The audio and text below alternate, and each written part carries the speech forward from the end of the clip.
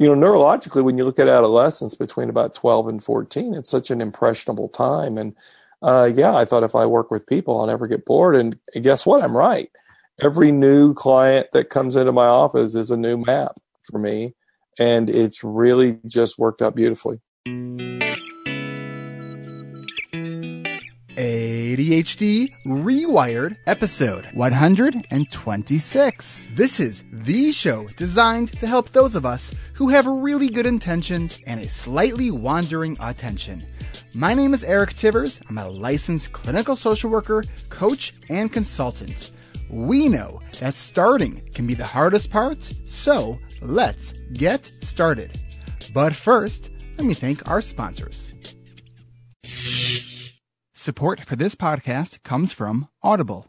Audible is offering listeners of ADHD Rewired a free audiobook download and a 30-day free trial. During the break, I'm going to share another listener's recommendation. If you think this one sounds good, you can get it for free when you sign up at audibletrial.com/ADHD Rewired. Audibletrial.com/ADHD Rewired. Turn good intention into amazing actions with the ADHD Rewired Coaching and Accountability Group. This virtual, video-based group coaching program meets 3 times a week. Improve your productivity, develop better habits, experience the true power of supportive accountability from members of our own tribe. Learn, grow, and connect. Learn more at ADHDrewired.com. I hope to see you there. That's ADHDrewired.com. And prepare to get your ADHD rewired.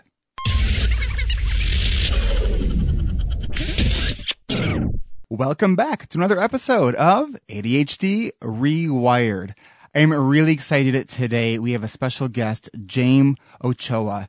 James is a licensed professional counselor. He's a founder and director of the Life Empowerment Center in Austin, Texas, and author of the new book, Focused Forward, Navigating the Storms of Adult ADHD. And I'm glad to say that I did my homework and I actually just finished this book last night at about 10:30 p.m. But I enjoyed listening to it on my vacation that I was just on. So James, I wanted to kind of dig right in and talk about your book, because it's, part of ADHD Rewired is we tell stories, we share strategies, and we root it in science, right? Right. And what I love about your book, and especially in the introduction of your book, is you share your story, and I don't think you left many details out. I actually did leave some details out, believe it or not. Is that like the bonus edition or the? Maybe if you get to know me personally, but it's like I wanted to put enough in there. The authenticity is just so critically important. I agree with you. Now, at 4 years old, you shared a story, and they were 4 years old that you hit your head on concrete, ended up in the hospital for quite some time, for about 8 weeks. Yep. And the prognosis was not good. No, it wasn't. It was a 95% chance of dying is what they told my parents. And you said that this experience at 4 years old changed everything. It did. And, as a 4-year-old, the change was not so consciously recognizable as I certainly look back.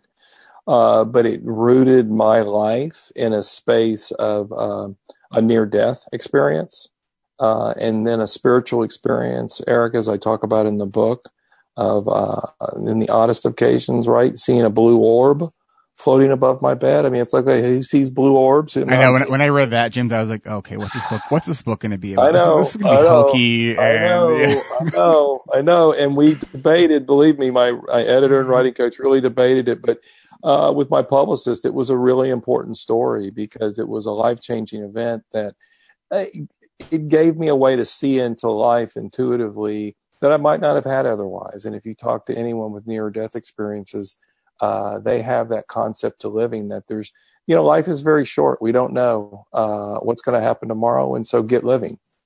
And so how it changed you, how it was so significant to you is that you weren't sure what the purpose was going to be, but you knew that you had a purpose in life. And Well, what actually struck me about that is when I was about 4.5, maybe 5 years old, I was hospitalized. I had a very serious case of pneumonia and had like Oh, 106 fever, and wow.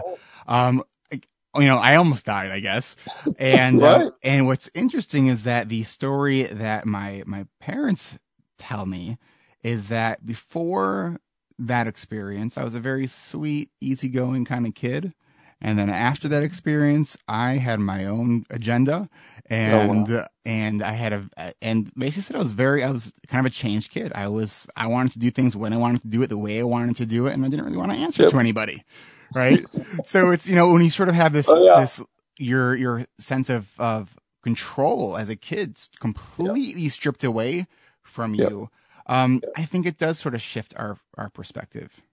I really think it does. And I think there are a lot of folks out there. And if you look at the ADHD spectrum, right, and the degree of risk it can create at times regarding impulsivity or poor decision making, unfortunately, it can create a lot of high risk events that do create those kind of situations. Yeah, I know that Russell Barkley talks a lot about, ADHD is not it's not a walk in the park kind of behavior or Oh, disorder. no. It's Oh, there are a no. lot of health implications with it, including our lifespan, Oh, statistically yeah. speaking, is cut short often due to not taking care of our health, high risk, engaging in high risk behaviors. But I always Oh, yeah. tell people, sort of the caveat of this research is we don't need to be a statistic. Like when we understand these Right. things, we can say, Right. okay, like here's what the research shows. How can I change that outcome? Right, right. I'm going to wake up at a different level. And I think, yeah, if you look at Barclay's research, right, about the health and the medical and legal implications, it's horrific. And it's why he's tried to get in front of people for so many years and wake them up from a health crisis point of Mm-hmm. view. That the undiagnosed degree of ADHD out there is tragic. It really is. Yeah. So like me, like many people who listen to the show, you were not diagnosed with ADHD until much later. Um, Yes. when you were 14, you began a treatment regimen of marijuana and alcohol. Yes, So you're doing some I did. self-medicating. I did. And also around that time, your brother was suffering some significant mental health challenges. You want to talk a little bit about that? Yeah, I mean, it was. I grew up in a pretty large, crazy family in the sense of intensity. We had 8 children. There were Wow. 7 and 8 years. 6 of those were boys in that first seven, and I was number 7 out of 8, so I was at the bottom of the heap. And so we all pitched in. There's great stories about we. By the way, we threw 500 papers as boys in our adolescence to help our parents make ends meet. And so I was stacking 500 papers on Sunday mornings at 3 Newspapers. Okay. a.m. Papers.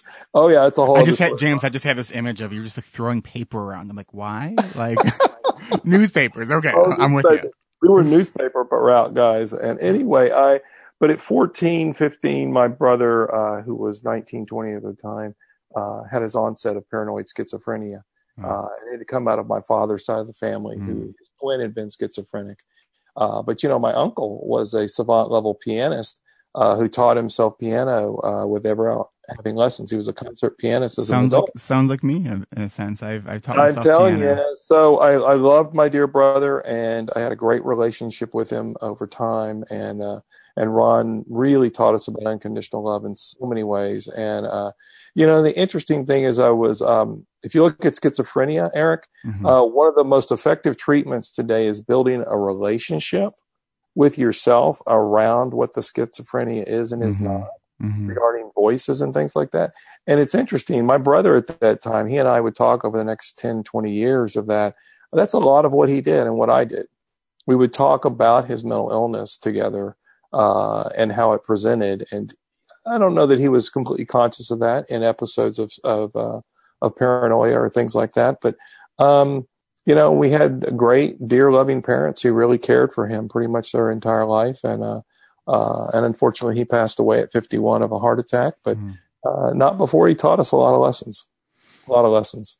I think when we grow up in an environment where someone in our family is significant, where their brain isn't doing what it's supposed to do. I mean, Right. for me, it was my father had a brain injury when I was 14 years old in high school, Oh, wow. and really, I felt like I lost my father at that time. He survived, Yeah. he's still living, but he was a very changed person. So I mean, Yeah. it was striking to me how many sort of parallels there. I was there just seem going to to be. say, yeah, We're like brothers from another mother. exactly. Exactly. So, you kind of barely made it through high school. Right. You did go to college, right? Obviously, you're a professional I counselor. did. Yep. And what was that experience like for you? Well, I think, as I look back, there was certainly a lot of social promotion in high school that occurred. And I think a lot of my learning challenges were there. And I think my mother really helped carry me through. I talk about her helping me write my papers all the way through high school. But, I could put it on a public platform now. I'm confident enough to understand where my success comes from. But, I scored an 875 on my SATs. Coming out with an 875 of an SAT in high school was horrific. And I went into college on a conditional basis. And so, it was a catch as catch can kind of space. And that's where in college, I began to see my drug use activate, but it activated towards stimulant medication as we would know it. But I was adjusting it. I was prescribing it. That's not a good thing. And so, my overuse of methamphetamines led to an addiction-related issue. I only put one or two sentences in the book, which is where I was telling you there's a deeper stories that, I came very close to going to the federal penitentiary because I was way too close to the fire on drug and alcohol use. And by the grace of many things in my life, I didn't. And making it through college was critical. And it was certainly not an easy task, but I love psychology. I love people. And I had my mom who was really a champion behind me. There was something you said in the book, I think it was in one of your courses, where you said that there's, how many million people are there in the world, and every one of us is different. And you're like, oh, everybody's different. I won't get bored of that. I want to work with people. Right. And I thought that was great. That was great. Yeah, it was so bizarre because that was actually back in 7th grade, which, neurologically, when you look at adolescence between about 12 and 14, it's such an impressionable time. And I thought if I work with people, I'll never get bored. And guess what? I'm right. Every new client that comes into my office is a new map for me. And it's really just worked out beautifully. It's interesting because I sometimes think that, will I work with ADHD and autism, which is the other half of my practice, for the rest of my life? And I say, I don't know. Like, I can see myself switching at some point in my life, but I got to tell you, I haven't gotten bored yet. You know, so it's. I don't think boredom is the factor here. Not at all. Not at all. When it comes to the paperwork, then yeah, but that's where we develop systems and tools, and Exactly. we're gonna actually talk about some of that after the break, because I know that one of the things that you shared with me that you want to get some coaching on is how do you stick with this system. But we're gonna get to that later. Great. So let's back up. So you were at a sort of a self-help conference, I guess. And you met someone who ended up being very significant in your life. Yes. Tell us about that. So I'm at a self-help seminar after I'm starting to get into an awareness about my drug and alcohol use. And I meet one of the most beautiful women. I can tell you where I met her at 7th and Congress in Austin, Texas. She was wearing a teal blue coat, had gorgeous red lipstick on. Cute as could be, curly hair. I walk past this woman and I turn around and I look and I go, oh my gosh, she is just gorgeous. And then I go back into the self-help seminar and we're supposed to buddy up with people. And she buddies up with my best friend, another woman there. And I'm like, oh my God. So we wound up having lunch together. And we started dating about 6 months later. And she was a real catalyst for me in my growth because she said, I'm not into these relationships that have problems with drugs or alcohol in them, and you need to get some help or this isn't going to work. And that's all I needed was a little prodding. And so I met Edie, and Edie and I have been married for 27 years. Wow. Congratulations. Thank you. It's been quite a swirl, and she is now a life coach. She is an ADHD strategist, and she has her own practice in the suite of offices that I have here at the Life Empowerment Center. And we have two boys, 25 and 21 now, just the lights of my life. But Edie is quite a real grace in my life in so many ways, Eric. Funny little quick backstory. She went and had some neurochemistry testing done because she had some anxiety and other things going on in her life. And when they tested her neurochemistry, they came back and asked if she was on stimulant medication because her neurochemistry was so high for dopamine. And I thought, well, you know what? I think I won the lottery. So I met a wife who had this enormous ability to help focus and concentrate me and help platform things in our family. And so I figured I won the lottery. If my dopamine levels were low, hers were really high. Okay, so you just mentioned that you work together. And before we sort of get into some of the work that you do, because there's a lot of really interesting things that you talk about in the book, including the tools. And you have a lot of the tools that you mention Absolutely are very sort of unusual in the sense of thinking about them as tools. Mm-hmm. So I want to get to that in a moment, but what I want actually you to share is how you sort of realize that you have ADHD. And that's we always have lots of funny stories in our lives. And so, I've been practicing in the field treating ADHD in children and adolescents and now adults. This was back in the mid 90s. So, 5-6 years. And I go to buy an evaluation tool, a computerized performance test, which is one of the most objective, wonderful ways to help diagnose the condition. And I go up to the training and I volunteer like us exuberant ADD people will be. And I volunteer to go and show the example on how it's done. And I can't do the test, Eric. I'm in front of 60 other colleagues and I'm in the middle of it going, okay, I missed that one. Oh, I missed that one too. And Joe, the developer, is laughing. He's going, oh, you're pretending to be ADD. That is so funny. It's really helpful for all of us. And I'm thinking, okay, I cannot come out in front of 60 colleagues, but I can talk to Joe. And I did actually at the CHAD conference, about 6 months later, Joe and I sat down over dinner. And as I pulled out my computerized test results, I said, hey, Joe, take a look at this. And it was there in the discovery with my own personal psychiatrist, that I also use for supervision now in discussion with him about adult ADD. It was very clear. It was on my mother's side of the family when I started to look into it. And I had executively coached someone before who was about 5 or 6 family generations apart from me, had raging problems with attention-related issues. So it's been a very interesting ride to discover that within my own family, because I also think my head injury is a complicating factor about mood and instability and irritability under stress, right? And so, but it's so funny to be sitting in front of a professional group and suddenly trip on yourself going, I didn't know that about myself. Oh, man. I can only imagine. Yeah, it was it's probably one of those like, yeah, I'm just playing. Yeah, I'm just playing. I'll go back to my seat now and oh my God, it was note to self, call psychiatrist. Yes. Mm-hmm. I need to look into this. This is a test that objectively measures ADHD. Was it the quotient test? It's not the quotient. It's the integrated visual and auditory continuous performance test. Okay, so the TOVA. Yeah. So it's like the TOVA and it's like the Connors, but it integrates auditory and visual computer performance. Okay.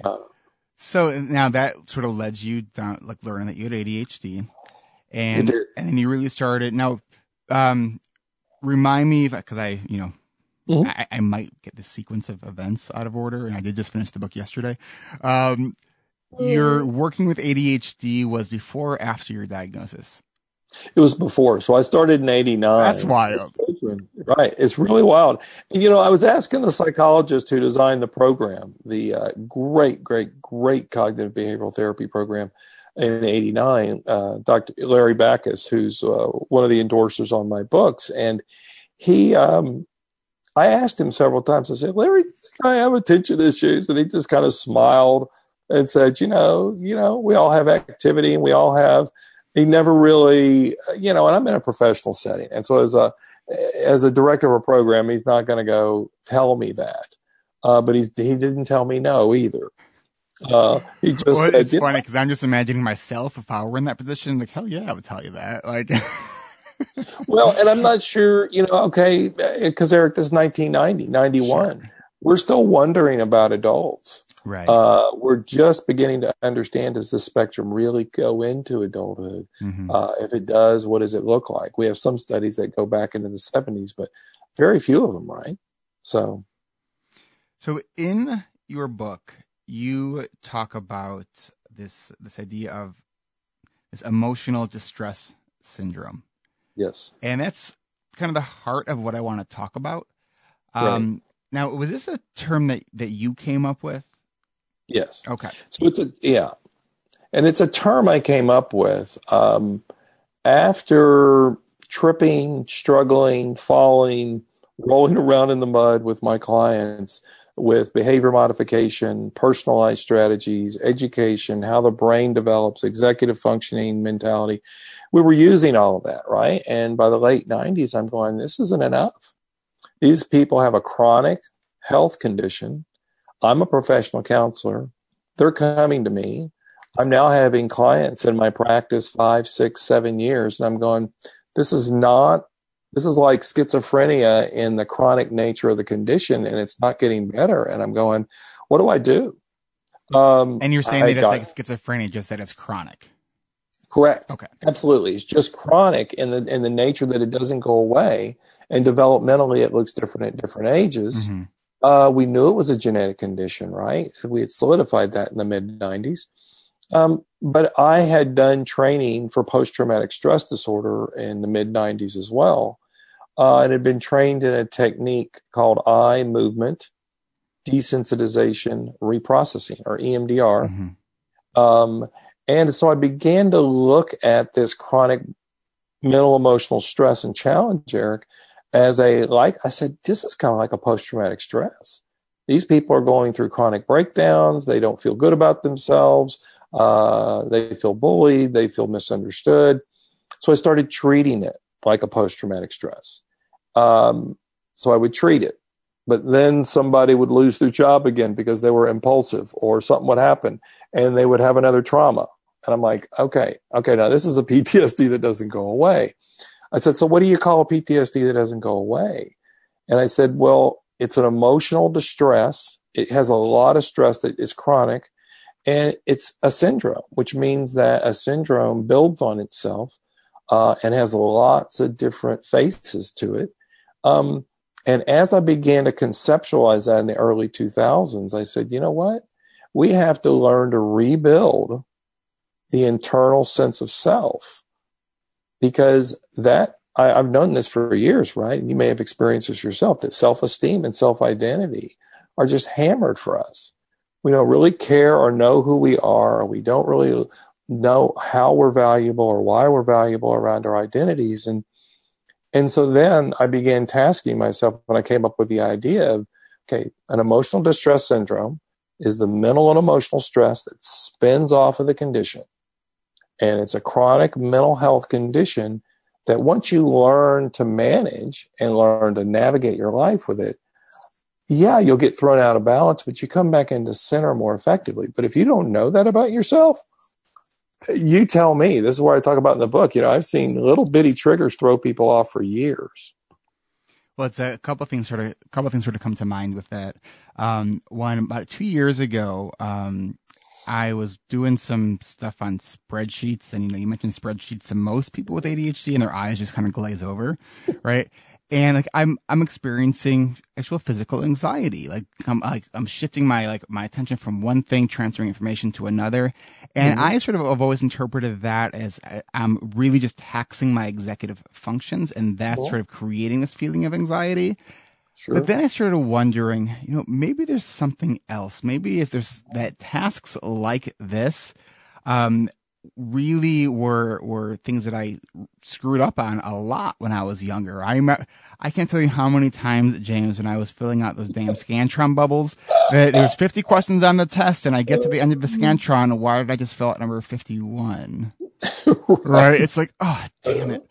You know, and then I'm like, do I really want to go back and like fix all that? Like, nah, so I'll just turn it in. Right. So you tell me, and how many times does that happen, Oh right? man. I mean, and that kind of stuff used to happen all the time. You know, so I was sort of to wonder, like, is this sort of like a PTSD? Yep. You know, is that it's created because I know there's no real danger in me it's just boring, sort of tedious work. Right. But why is it creating this sort of emotional response? And so I think it's a really interesting theory that I would love to sort of see some actual research behind. You know, I would too. And this is where, as I talk about in the book, I'm not a neuroscientist. I'm not a researcher. I call myself much more, you know, beyond counseling. I'm a functional strategist. I want people to get better tomorrow. You know, I want them to have something more effective today. And so it's why I've stayed in the trenches. But you're right. I would love to see, and maybe my youngest son will do this. He's headed to neuroscience, and maybe he'll do the fMRIs of what's happening with people when they're having a hard time organizing something, because it's necessary. I agree.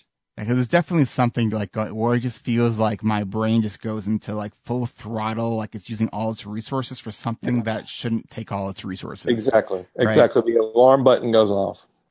So, okay. So I want to talk a bit about tools, and then we'll circle back to EMDR, because I know that's one of the tools that, awesome. That you talk about. So I was walking along Lake Michigan, listening to the audiobook. And you getting into it's part 2 in your book, you're talking about tools. And the first tool you talk about is the tool of acceptance. Mm-hmm. I was like, well, dang, I don't usually think about tools and acceptance as a tool. I think about it as a really important like strategy about it, looking at it as a mindset sort of perspective. So why did you decide to label that as a tool? Because if you look at acceptance, the nature of the disruption and the distress and the difficulty creates an ongoing nature of acceptance, Eric. I think we can accept that we have the diagnoses, but now I remember, oh my gosh, I really didn't file my taxes the last 3 years. So now I have to accept it around my taxes. Now I have to accept it over here. So to me, that's one end of a tool that it has these multifaceted. The other piece of it being a tool of acceptance is when I go to tell others about it, I have to know how to tell others. I know how to accept other people's reactions. I know how to accept myself as a result of the condition. So now I'm using something as an ongoing tool that I'm going to have to manage. And so if that makes sense to me, it was really important to talk about it as a tool because it's multifaceted and it's an ongoing nature that I have to stay in front of. I don't think there's people will say, well, okay, I got diagnosed and I accept it. Now, 10 years later, I realized I just retired and I don't know what to do with my life and I'm spinning out of control again and I have to accept that again. Now, James, I know that you're closer to retirement, at least the retirement age than I am. Do you have any plans of retiring? Because to me, the thought of retiring frightens the hell out of me. It does. So here's how I've morphed the model of retirement. I have a three. One, I want to flip my weekends and my weekdays. Okay. I want to work 2 days a week and have 5-day weekends. That's one model of retirement. 2, I want to increase my value and decrease my work time. Okay. But I love what I do, Eric. Yeah, me too. And one of the healthiest things for our minds, right, and the science of it is to keep it active. I can, I know a great individual with ADHD. He's 86 years old. He's a professional counselor here. And yeah, I want to work into my 90s, and so to me, I want to work less. I still want the quality to be there because there's so much work to do in this field, particularly around this condition. I was just at last weekend. I was at the podcast movement conference in Chicago, and I saw that. And one of the keynote speakers there, and I keep forgetting this guy's name, the guy from Jay and Silent Bob, that always wears like the hockey jersey, Smith something.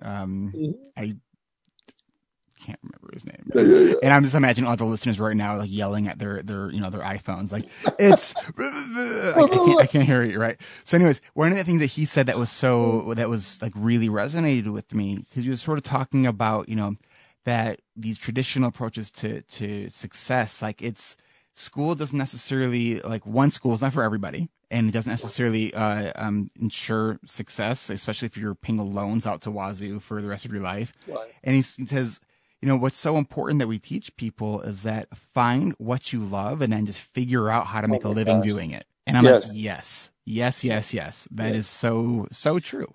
It is. And on the spectrum of ADHD as a diagnosis, having a passion about what you're doing, or what I call it stopping time, it could change and affect anybody in the world tomorrow. Eric, that allows us to have motivation and interest at a very high level so that the minutia and the details, when they're challenging, which they will be, they don't throw us off the mark of our interest or our passions. And I have a funny saying that I say, when you found your passion, what are you in a rush for? You just have the rest of your life.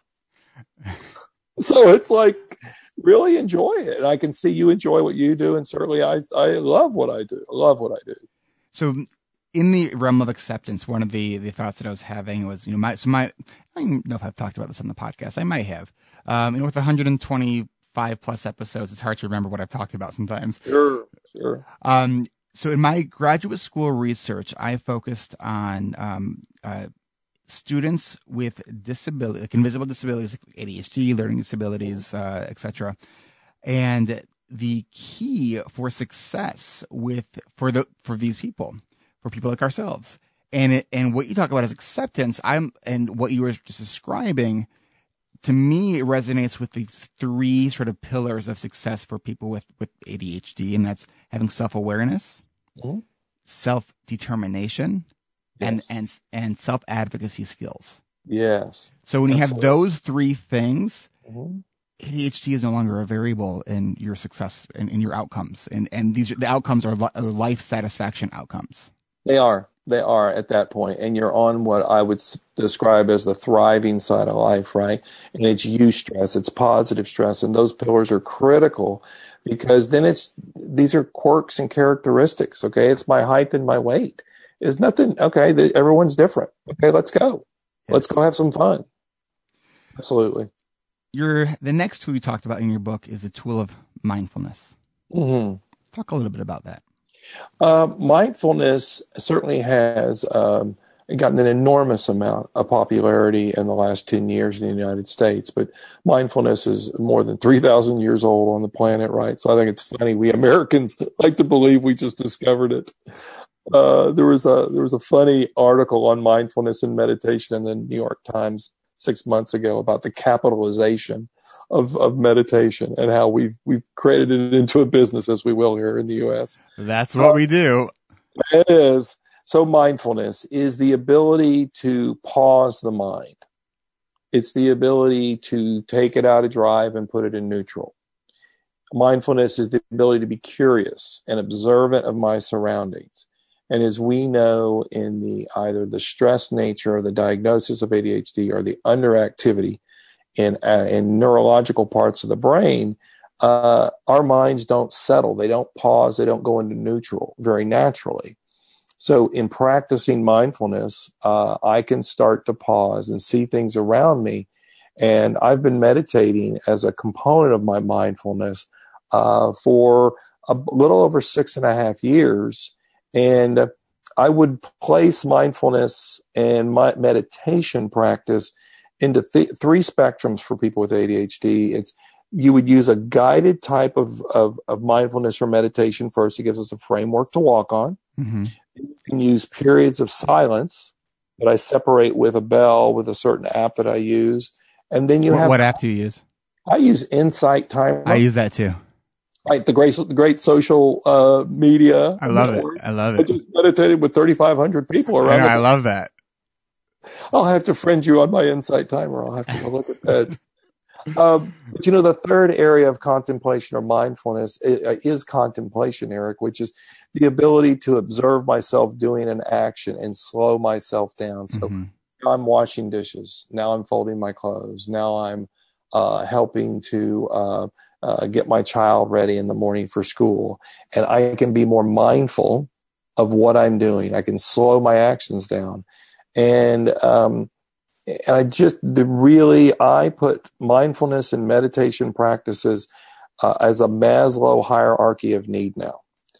Food, water, shelter, it's got to be right up there. Exercise is there, but you've just got to learn it, particularly with this diagnosis, to really start to navigate the stress module that comes off of this. I know for myself, it's I've gone in and out of an active kind of mindfulness-based meditation practice. It's been a hard one for me to stick with. I would say I'm very mindful sort of in my day-to-day life, but actually having a meditation practice that goes along with it. When I'm doing it, I know the power of it because I've experienced it. And I've talked about this recently on a podcast, where one of the things that I notice is it's easier for me to shift my attention between tasks that I typically have a hard time transitioning from. Or like I'll approach a task where I'll notice a thought of like, oh, I don't really want to do that right now. And then the next thing I know, I'm actually doing the task.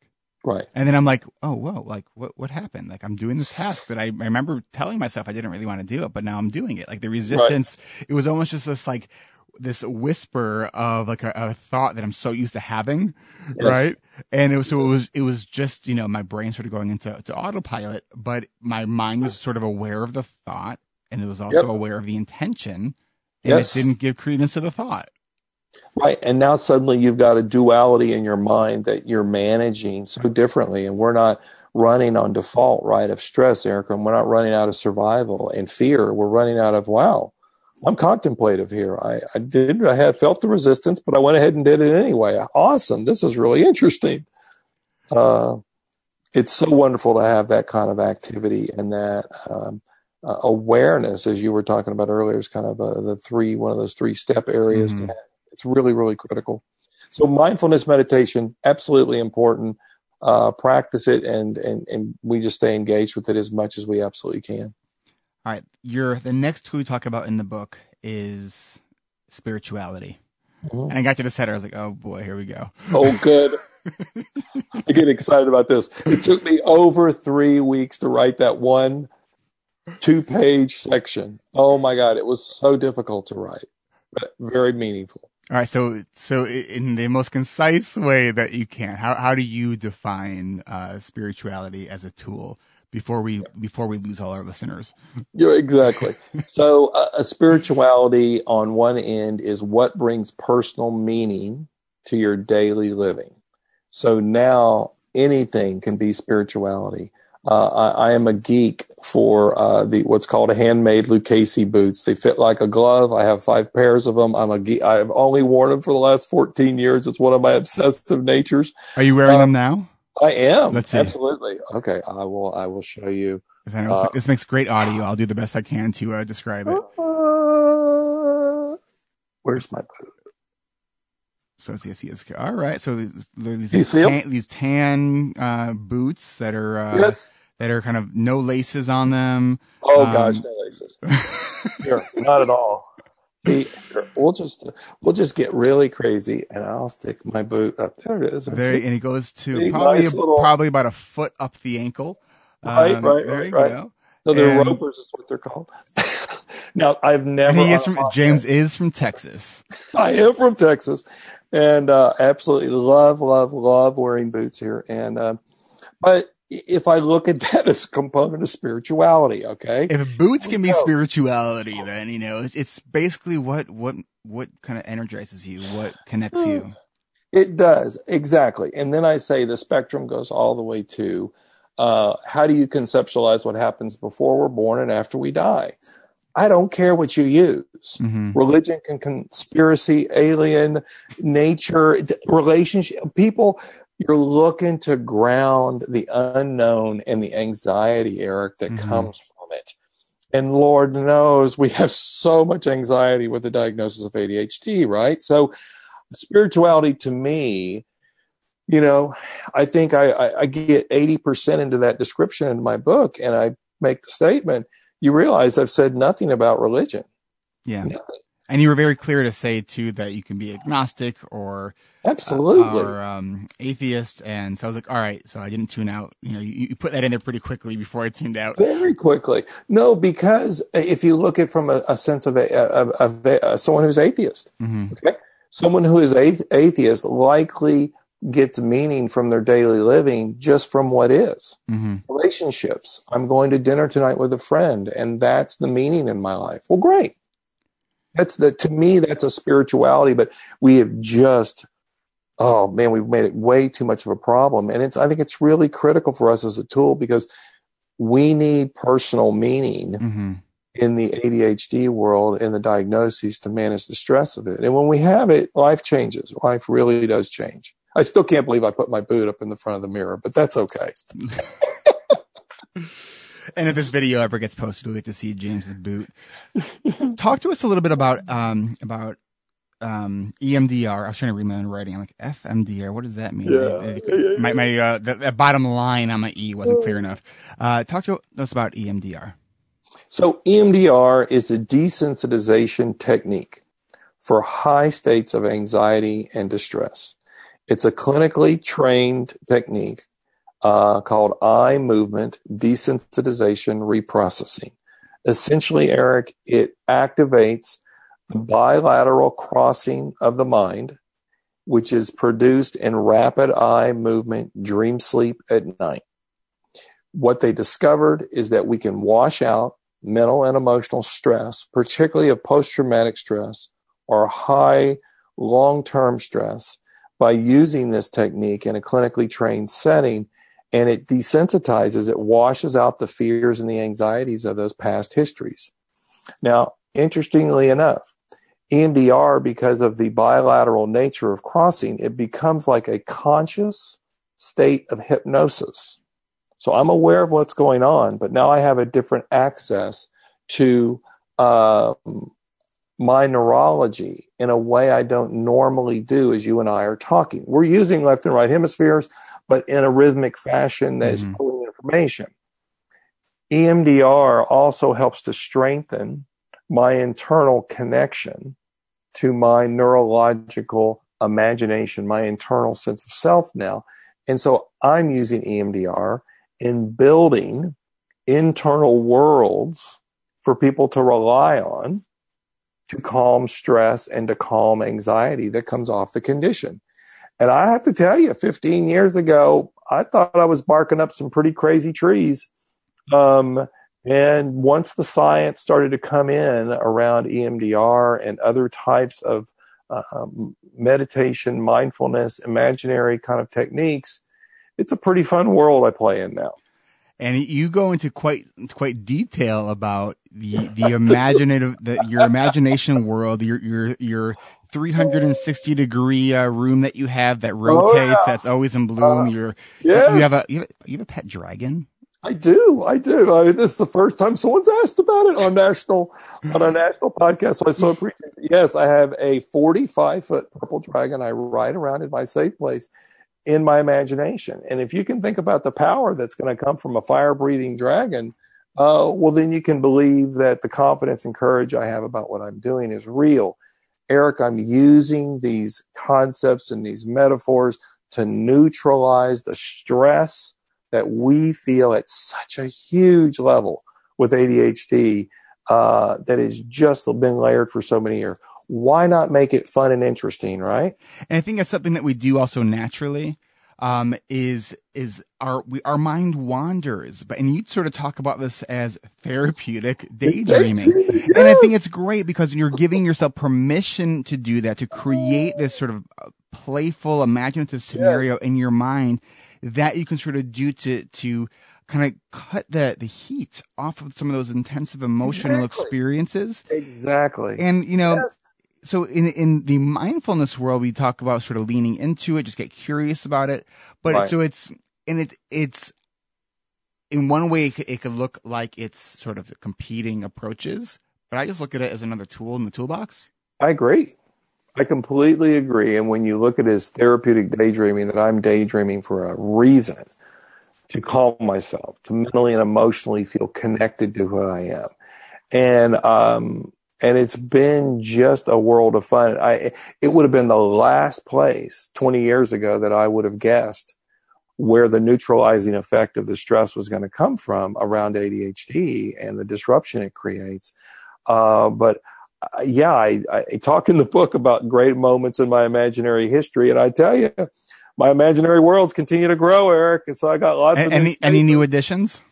Oh yeah, quite a few. Let's see. I can tell you about I have a meditation spot behind my 100-foot waterfall. It's this little bitty cubby, so I can look through this waterfall of water falling.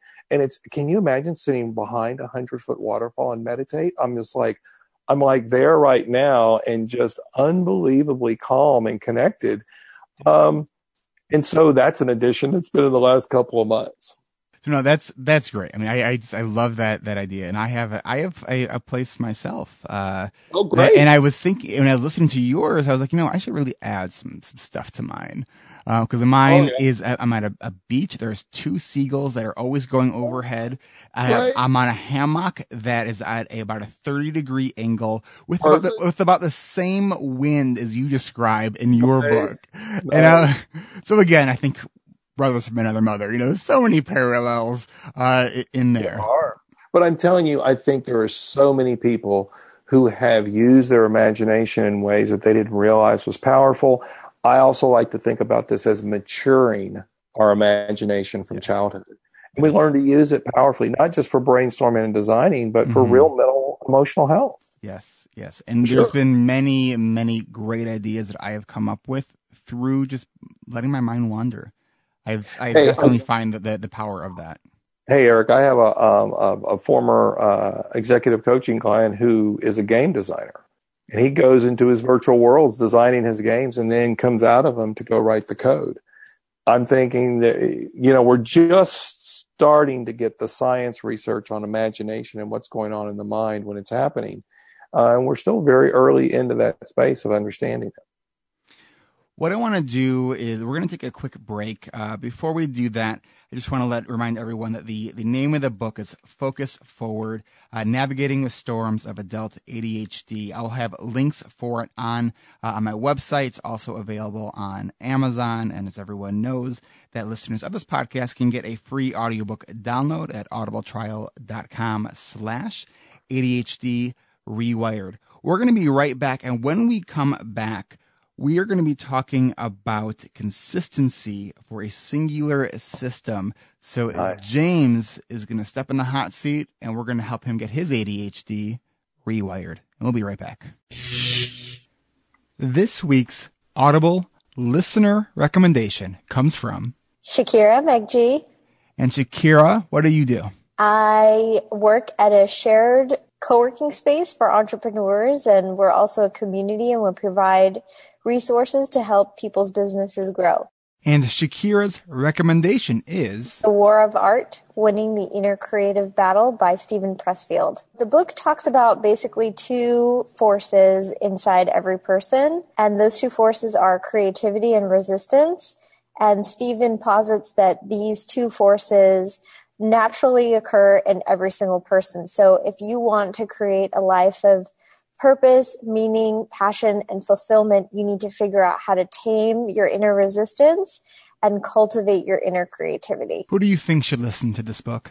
Every single person who would like to create a life of meaning and purpose. The book is in this beautiful poetic prose format. No matter how you're consuming it, it is so easy to consume. I think for people who are interested in your podcast, who struggle with things like self-sabotage and fear of failure and procrastination and perfectionism, the way he talks about resistance is extremely relatable for anybody who has ADHD and who struggles with all the requisite problems. So my favorite part is just how non-judgmental and understanding he is of what resistance means to people like us, and how he treats it as definitely a force that is surmountable. It's something you have to fight every day. It's a part of everyday life, but that understanding and acknowledgement of resistance is actually really liberating, because he talks about how to actually fight it every day, what practical steps you can take.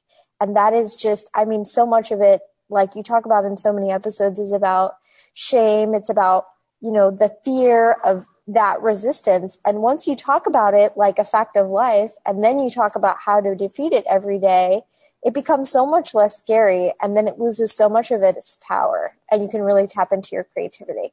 You can also tap in to a free audiobook download by going to audibletrial.com/ADHD Rewired for a free 30-day trial and a free download.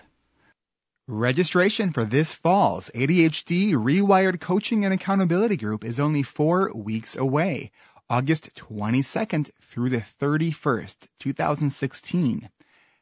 Have you set reminders or added it to your calendar yet? Go to ADHDrewired.com to learn more information about the group.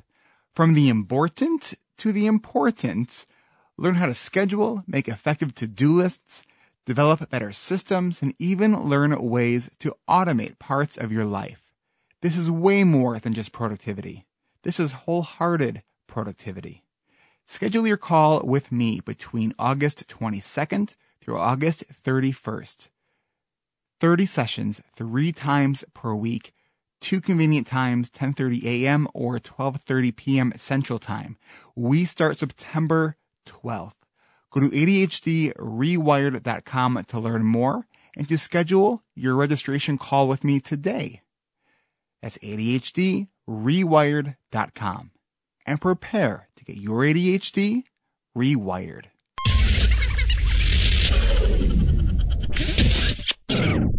And we are back with James Ochoa, author of Focused Forward. All right, so James, you ready to get your ADHD rewired? Absolutely. I'm always looking for new help. So you shared with me that one of the things that you're struggling with, I guess, is consistency on a singular system. So tell me a little bit more about that. Well, certainly as a professional counselor in the practice that I have, tracking the things I need to do is a multifaceted issue. So whether these are professional or diagnostic letters I need to write, or personal things I need to do, or things I need to take care of at the office, and so I've used David Allen's Getting Things Done systems. I use OmniFocus on my phone, and it's probably 30 to 40% successful, which is pretty low. And I generally am writing notes on a mental notes pad next to my desk, but unfortunately that becomes like a Post-it note. They're all over the place after a while. And I've used larger singular kind of Post-it pads on the front of files that have business development information. Some of those things work. But if, truth be told, I probably have about 4 systems right now, and I can feel it getting a little out. I'm just like, it's getting pretty wobbly again. And so I know that there are things I'm not following through with as consistently as I could. Okay. So do you feel that you do better with analog, like writing things down, pen and paper, or digital? And I really, it's interesting, writing things down. Okay. I really do better writing things down. There's something about that, right? The physical writing aspect. Mm-hmm. I think that's accurate. And so it sounds like the other piece of digital, which is nice, is that it goes with us and we don't have piles of paper. It does, and I can, I'm out somewhere, I can grab my phone and just write it down real quick, but I generally don't go back to it as consistently as I do something that I've written down. So James, here's sort of what I'm thinking. This is one of the big assignments that I give in the ADHD Rewired Coaching and Accountability Group. Sure. So I'm going to actually give this assignment to you because I think this would be really helpful for you. Okay. And now this task, this assignment, it might fall under the realm of what I call important. Mm-hmm. It's kind of boring, but important, right? Okay. So what I want you to do is, do you have any paper and pen in front of you? I can certainly, I have those great mental notepads I talked about. All right. Why don't you go grab that? I've got one now. Okay. So down the side of the paper, I want you to, from the top to the bottom, write down the letters ATRIP. So A-trip. ATRIP. Got it. All right. So this is an acronym that I came up with for sort of our all-encompassing sort of productivity sort of vantage point when you have ADHD. So Great. A is for accountability. Great. Okay. So the question I'll ask you there is, what kind of accountability do you currently have, and what do you need in order to maintain the systems that you're trying to create and maintain? Well, the accountability I currently have is with my executive assistant who works with me in my practice and going over things that need to be done. There's one accountable space. But the other one is and this is one I'm not as consistent on, is on a daily basis, twice a day. Sometime before noon and sometime after 6 is what I tell myself I need to go over what is on those lists. So is there someone in your office then that can check in with you during those times? Yes. So Kim could check in with me during those times. Okay. Let's go to the T. And that's Got it. Timers. Okay. Where do you have timers in your office and in the areas of your life to help you keep track of the now? I have timers certainly on my iPhone. I have 2 clocks that I can see within visual distances of wherever I sit in my practice. And those are mainly the things I have as timers. I don't have a lot of timers on tracking time. Do you lose track of time? Not so much. I generally pressurize myself too much and don't have enough time. Okay. Do you really know how long things actually take? Like, do you know how long it takes you to write your note, file it away? I am generally, what I call my time skew factor is about 60%. So it might take me 60% longer than I think it's going to, Eric. Mm-hmm. So yeah, I know that I undershoot on how long something's going to take me. Okay. So we have our timers, and that helps us keep track of the now. And I really encourage it, and I still do this myself, is when I go through my to-do list, I will put next to the item on the to-do list a number, and that number is the minute marker prediction of how long I think that task will take. Oh, interesting. Okay. Right, because one of the nice things about that, so often we have a bunch of little 5 and 10 minute tasks. Correct. And when we know those tasks really do actually take 5 or 10 minutes. So let's say you have a client that calls you and says, "Oh, I'm running about 10 minutes late." You can scan over to that list and say, "All right, I can do that thing that takes 5 or 10 minutes." I like that a lot. And so absolutely, from an accountability, I will take my to-do list and I'll put numbers next to it. I like that.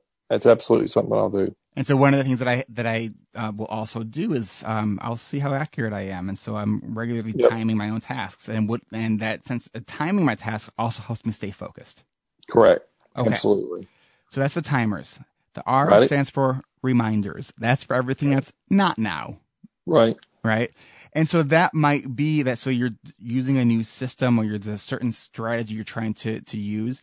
It could be a regular reminder to use that system, and including the reminder of the why, like why do you have this reminder in there to use this system? Mm-hmm. So really kind of pushing the motivational aspect of, what was it that drove you to write this down in the first place? Correct. So not just the what, but include the why with the what. Got it. Okay. Excellent. Then this is sort of the biggest part, and this is where we sort of get into systems and processes, is the inputs. So TRI stands for inputs. Okay. Okay.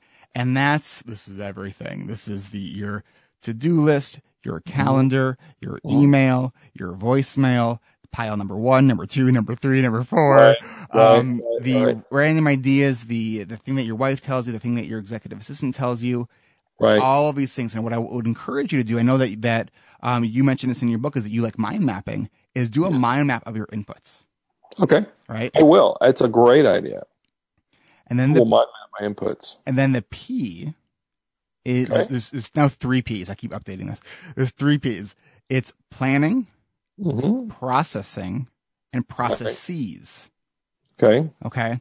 So, scheduling out your planning time. What's the most important 1 or 2 things, and are you kind of carving out time, blocking time in your calendar for that? Then what's your process for all of those inputs? So can you actually map out where all of that information goes? So you take a client note, like what channel does that follow from taking the client note? Right. So I think if you map that out, there's a great tool that I really like for kind of visually organizing a system. It's a website called realtimeboard.com. Okay. And you can have a lot of fun with it too. And you can use all these kind of icons and sticky notes, and it can really help you document the flow of information. And then instead of trying to sit there and go, okay, what was my system again? When you're engaging in that process, look at what you documented. Right. Exactly. Oh, I like it a lot. Okay. And then one of the things you might find in that is that maybe there are some bottlenecks. So when you see everything all at the same time, you're going to be able to see, okay, where does information flow, and can I streamline things in a different way? Mm-hmm. Like for you have an executive assistant. And so one of the things that I would love if I had an executive assistant in my office is I write my notes. I just throw them in a general bulk inbox, and then my assistant would file it for me. Right. I like that idea, actually, because Kim could really help me put these pieces together, and I do that randomly, but I don't do it on a system. Interesting. That could be really simple. And so I think part of the idea, so we have the process, then your processes. So I said that backwards. Your processes, then your process. So you have you sort of document the workflow of where your inputs come from, what you do with it next. But then you say, is this working for me? Mm-hmm. Right? Like, are there updates that I can make to this? And I think when you really track and document it, it actually does help you streamline and be more consistent with your systems and the tools that you're using within your system. It's people ask me all the time, what's the best app for ADHD? And I say, it's the one you use, and the app doesn't matter. And people say, well, I get bored of apps. Okay, so then switch your app. But you need to migrate your information, and don't just switch your app because you have too many items on your list. Ask yourself, why do I still have 110 items on my list? Because I'm going to tell you, if you still have 110 items on your list, it's not the app. Right. Some system is, there's something's not working. Exactly. Right. Okay. So the planning, the processing, and then the processes. So then you kind of go back through all that, and it creates sort of this cycle of, so you might, let's say you want to try a certain approach, put in your calendar in a week, 2 weeks, 3 weeks, say, all right, I've been doing this system for 1 week. How is this working for me? I've been doing this system for 2 weeks. How is this working for me? And so you're actually putting that in your calendar as a way to sort of prompt you to be thinking about these systems and these tools. I'm a big tech guy, but I got to tell you, most of my planning I do is paper and pen. Yeah.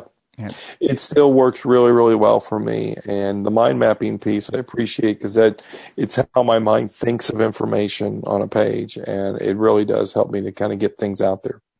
So when I hear people say, I want to stick to a single system, it's looking, okay, how much of it is novelty seeking and sort of avoidance of tasks that are on our list, and how much of it is just get bored and need something new and shiny, right? Exactly. I created this whole video series about what I created. It was called the Everflex Paper Productivity Notebook, and it was really well thought out. And I used it for about 2.5 years. I haven't used it for a while because I got bored of it. Right. And I'll see someone like in my coaching groups who's seen these videos, and they're using the system. I'm like, oh, that's a really cool notebook. What is that? And I'm like, that's a system that you create. I'm like, oh yeah, that's kind of cool. But so the idea is to be intentional of where things go and how you capture information. And it's okay to switch. Just be intentional about it. Correct. Absolutely. Yeah, absolutely. And that resetting systems is critical for us, because it's our minds love to explore that stuff. So these are really helpful tools. I really appreciate this around my own systems, and I will take this on. So if we can get some accountability here, going back to that A, right. What is based on what we just discussed? What is one thing that you can commit to doing based on this conversation, and when can I follow up with you on it? So I will commit to set a meeting time with my executive assistant, Kim, to go over this idea of these mind maps and the input, the planning kind of a piece, to see how she can help me put these pieces together, how she can play a part to assist. I will do that. I will set a meeting time with her next week. Okay. And will you share the results with me? I will. I'd be happy to. Okay. So when can I follow up with you on that? Let's look at... we can follow up next Wednesday. All right. Add it to my calendar on July 20th to follow up with James about his meeting with his executive assistant. What time is your appointment? 8:30 a.m. Okay, I can create your meeting. Note that you already have an appointment about camp at 9 a.m. Shall I schedule it anyway? Yes. I scheduled your event for 8:30 a.m. Wednesday. All right. Here we go. And I did it at 8:30 because I know I'm not seeing any clients at that time, so it shows up in the beginning of my calendar. But my son will be in camp at that time. Great. James, so I'm looking at my my timer right now, and we just hit the 0 mark, which means we are out of time. Okay. All right. Any final thoughts you want to share with us, and how can people get a hold of you and kind of find more information about you, your book, and all things you? Yes. Well, at jamesochoa.com, which will also take you to the Life Empowerment Center, which is my practice in Austin, Texas, has all my information on my website. I do have a Facebook page at the ADHD Clinic, the Life Empowerment Center. I am also on Twitter at ADHD Insights. And I'm also on LinkedIn. If people are on LinkedIn and want to just Google my name, James Ochoa, I have a lot of information there on my platform as well. Well, James Ochoa, thank you so much for spending the hour with us and for sitting in the hot seat and getting your ADHD rewired with our listeners here. And we really appreciate it. And guys, I would definitely suggest going and getting his book. It's a pretty easy read. It's only 33 pages. 133 pages. It is. It's so great. Definitely go check that out. And James, thank you so much. Thank you so much for having me on, Eric. I really appreciate getting the word out, and I love the work that you're doing in the world of ADHD. Thanks. We'll talk again soon. All right. Bye-bye. Bye-bye. This has been Eric Tivers, and I want to thank you for listening to another episode of ADHD Rewired. If you're new to the show, welcome. We are more than just a podcast. We are a community focused on learning, growing, and connection. You can learn more about us at ADHDrewired.com. You can find additional resources for each episode, join our private Facebook group, learn about the ADHD Rewired Coaching and Accountability Group, join the email list, schedule a free consultation with me to learn more about my services, or even schedule with me to be a guest on this podcast. It's all at ADHDrewired.com. Season 7 of the ADHD Rewired Coaching and Accountability Group starts September 12th. Supercharge your productivity. Experience the power of group coaching the ADHD Rewired way. Go to ADHDrewired.com and click the ADHD Rewired Coaching and Accountability Group graphic for more information and to schedule your free registration and screening call with me. Don't let this season pass you by. Did you know that I give talks and all-day workshops? If your school, business, or organization or conference planning committee are looking to hire that person to give an incredible, educational, inspirational talk on ADHD, whether you're looking for a keynote speaker or an all-day workshop, look no further than ADHDrewired.com and click on Talks at the top of the page. Don't just be a passive listener, be an active member of the ADHD Rewired community. We're on Facebook. You can like our page, but submit your request to join our free and growing community. Watch for a message from me on Facebook because I screen everybody before they come into the group. Help spread the word. Hit the share button right there in your podcast player, and you could send this to a friend, post it on Facebook, Twitter, or your favorite social media channel. And if you're in any other ADHD-based group online, don't be shy about mentioning this podcast. We're all looking for resources. Tell your clients about it, tell your therapist or coach about it, and tell them that their clients will like it. And if you go to a local support group like CHAD, mention this podcast at your next meeting. And if you want to let me know how you shared it, send me a message at ADHDrewired.com or message me on Facebook or Twitter. I'm at Eric Tivers. You can also help people learn about this podcast by leaving an honest rating and review on iTunes or Stitcher. Go now or set yourself a reminder, and then, after you do it, give yourself a pat on the back, or maybe even a gold star.